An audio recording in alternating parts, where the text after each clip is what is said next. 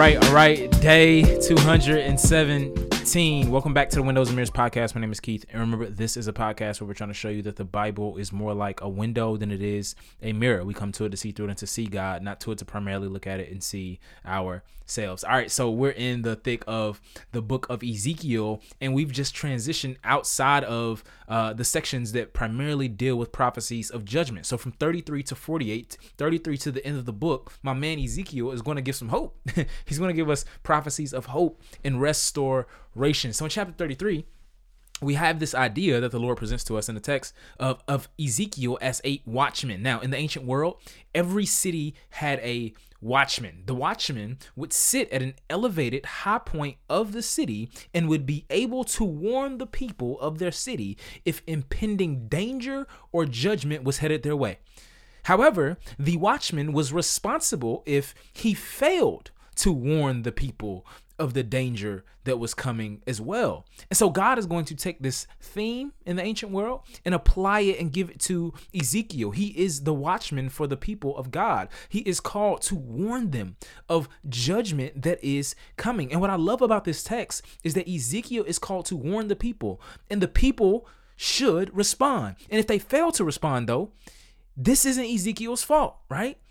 But if he fails to warn them, it is, right? So in other words, I think this can apply to all of us as believers on the backside of the cross, based on texts like this one in Psalm chapter 19, that talks about God's word being written to warn us of the harm we can do to ourselves by disobeying the Lord, but also of the judgment, right, that is coming when we turn away from the Lord, and the danger that comes to us from disobedience. It's our job as believers to simply be watchmen and warn folks, not to twist folks' arms to make them respond to what they've heard.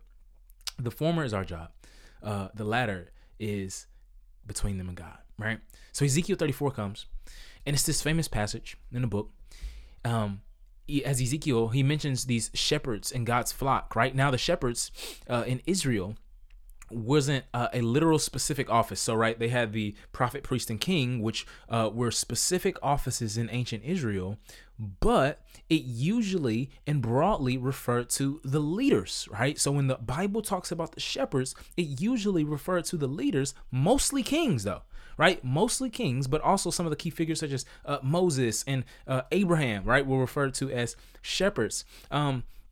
But it's broadly used for leaders, and I think it's being used for leaders in this text. But here, it is a very indictment of those leaders. They're not saying anything fuzzy or cool about them at all, right? He's indicting them. So he says this in verse 4, "You have not strengthened the weak, healed the sick, bandaged the injured, brought back the strays, or sought the lost. Instead, you have ruled them with violence and cruelty." So he says this in verse 10, "This is what the Lord God says. Look, I am against the shepherds. I will demand my flock from them and prevent them from shepherding the flock. The shepherds will no longer feed themselves, for I will rescue my flock from their mouths so that they will not be food for them." In other words, God is going to take the metaphor of shepherd and run with it, right? He says, you shepherds have failed to care for my sheep, right? The leaders in Israel had led the people of Israel astray. Therefore, because they are sheep, right? They have been scattered, and you, being the terrible shepherds you are unable to gather them back in, right? And so therefore, judgment is upon you. But more importantly, he says,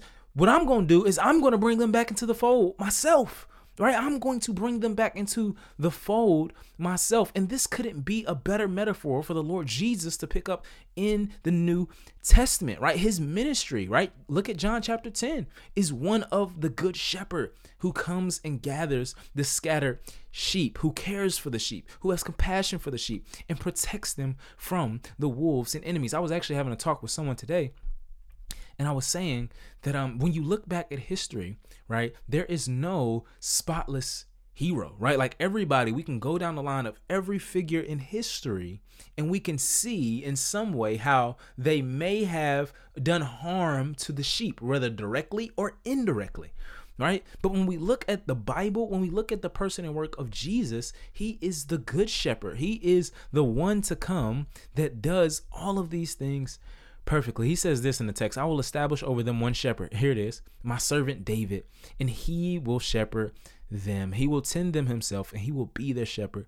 I, the Lord, will be their God, and my servant David will be a prince among them. I, the Lord, have spoken. When the prophets specifically speak of David coming back to reign in the last days when the kingdom comes, it is not literally speaking of David who lived in the time of Goliath and Saul. It is speaking of David's son, right? The greater David, right? The Davidite, the one from his line who would shepherd people greater than David did, right? That will gather in all of the lost sheep.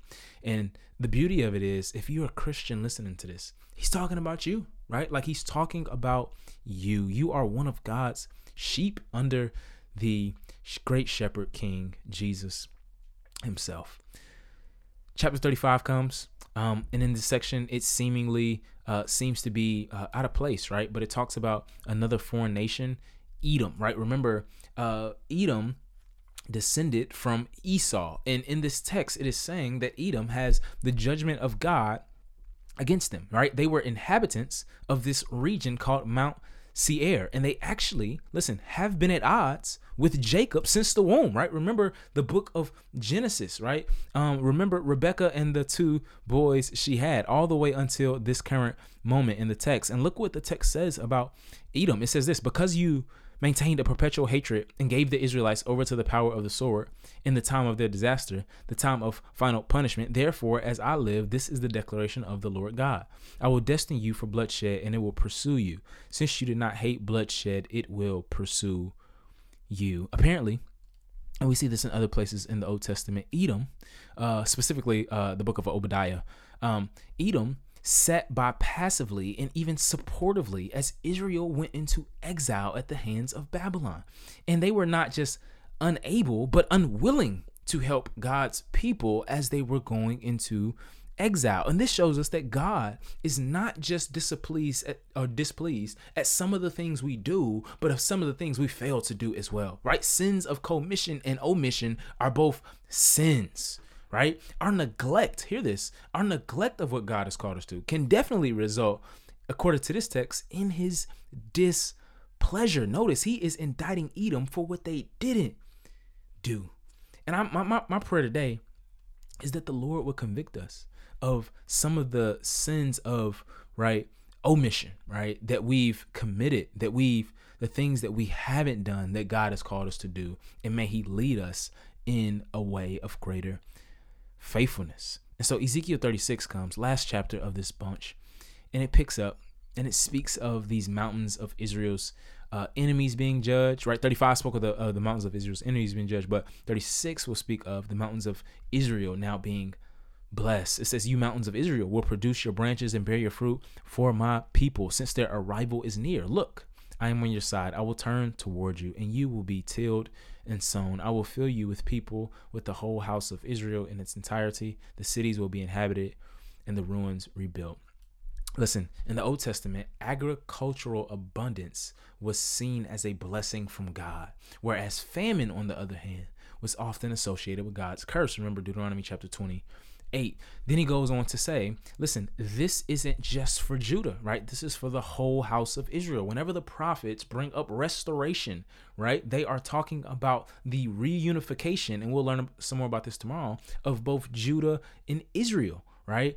And so this is a restoration passage, chapter 36, and one of the most famous, right? And he speaks of the way that,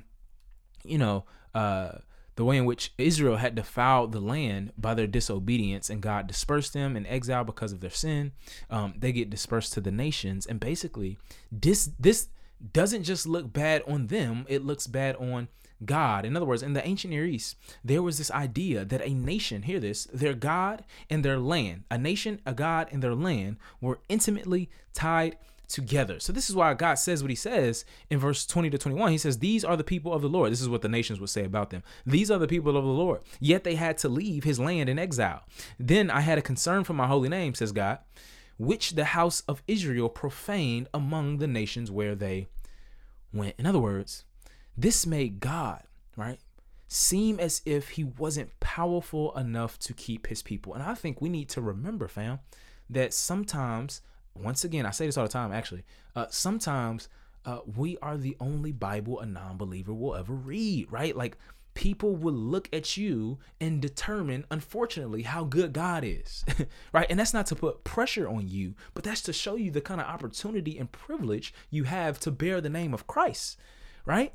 And so the exile in the pagan's mind, according to this text, would say that their God is inferior, right, to the gods of the nations.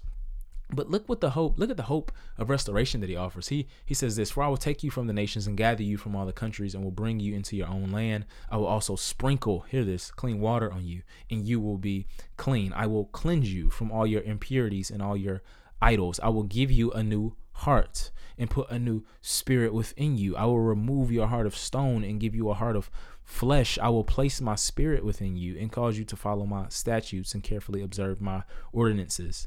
You will live in the land that I gave your ancestors. You will be my people, and I will be your God." Listen, this idea of sprinkling with clean water comes from the law, the first 5 books, the Pentateuch, where the priests would take the water and wash the people and the objects that they used in the temple service in order to cleanse them, right? So they could be set apart for God's holy use. And we see this cleansing kind of theme and metaphor all throughout the scriptures, where even the Lord, hear this, cleanses the world of impurity through the washing of water, even in the flood, right? And so God is saying that he is going to cleanse his people. He is going to renew his people. He is going to regenerate his people, where he imparts this new spiritual life. He gives them new hearts, right? He uses his spirit. And all of this was seen to be fulfilled, right, in the new covenant, in the person and work of Jesus Christ. Listen, the work of God for you and I is so radical that, according to this text, it is as if we have been born again. John chapter 3.